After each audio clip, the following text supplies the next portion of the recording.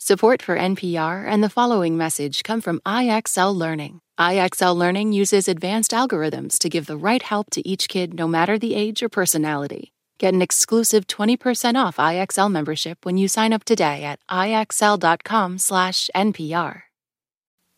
Live from NPR News, I'm Dale Willman. Less than a day after former President Donald Trump dominated the Republican nominating caucuses in Iowa, Florida Governor Ron DeSantis is now looking for a path forward. DeSantis eked out second place over Nikki Haley, the former Trump UN ambassador, and that means he's using that as a reason to keep going. You helped us get a ticket punched out of the Hawkeye state. We have a lot of work to do, but I can tell you this, as the next president of the United States, I am going to get the job done for this country. You know, this is only going to prolong a three-person race, which would only help Trump. You know, and in all honesty, a path to the nomination for DeSantis looks all but closed off. I mean, he finished 30 points behind Trump. That's more than double the largest margin of victory in Iowa caucus history. You know, DeSantis was trying to sell himself to conservatives as Trump without the baggage, Trump light, but at least in Iowa, Republican caucus goers said they preferred the original. That's NPR's Domenico Montanaro reporting. Federal prosecutors today filed new charges against the Colorado gunman convicted of killing 5 people and injuring more than a dozen others at a gay nightclub in 2022. As Allison Sherry of Colorado Public Radio reports, he's expected to plead guilty to the new charges. The shooter is already serving 5 consecutive life sentences without the possibility of parole for a state conviction. But federal prosecutors have filed 50 federal hate crimes charges against the gunman. Court documents indicate they expect the shooter to plead guilty to all of the charges in exchange for them not seeking the death penalty. This is a disappointment to some survivors, including Ashton Gamblin. I just want him to sit with the thought of not knowing when he's going to die, or the fact that he could die any day or any time, because that's exactly what he did to us.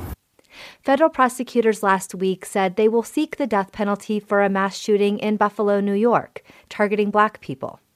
For NPR News, I'm Allison Sherry in Denver.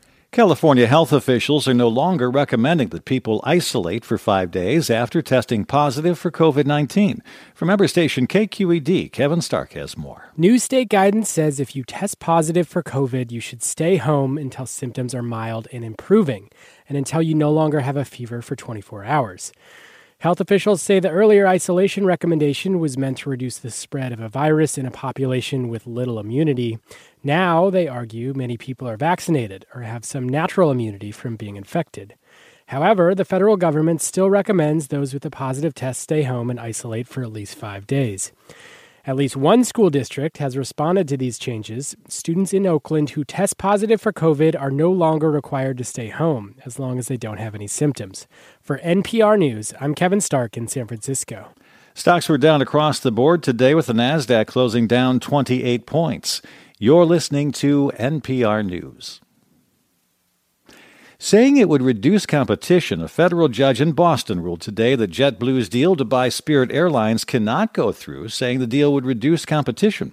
Spirit is the nation's biggest low-cost airline. It had agreed to be purchased for $3.8 billion. JetBlue says the deal would help it to compete against its bigger rivals. The Justice Department had sued to block the merger.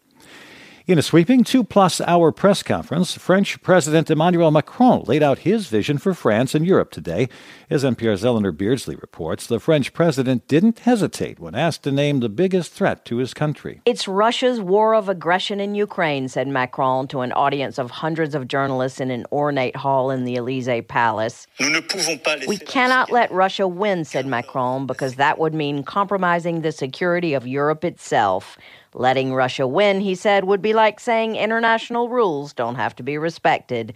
Macron said France has new weapons deliveries ready for Ukraine, notably Scalp missiles and hundreds of bombs. He said France is stepping up production to furnish more material for Ukraine to hold out on the front and defend its skies.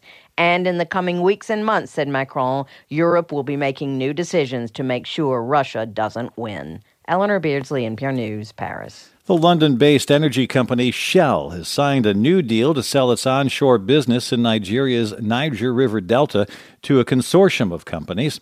The deal is valued at $2.4 billion. The company has been working to limit its presence in the region amid complaints of pollution. I'm Dale Willman, NPR News.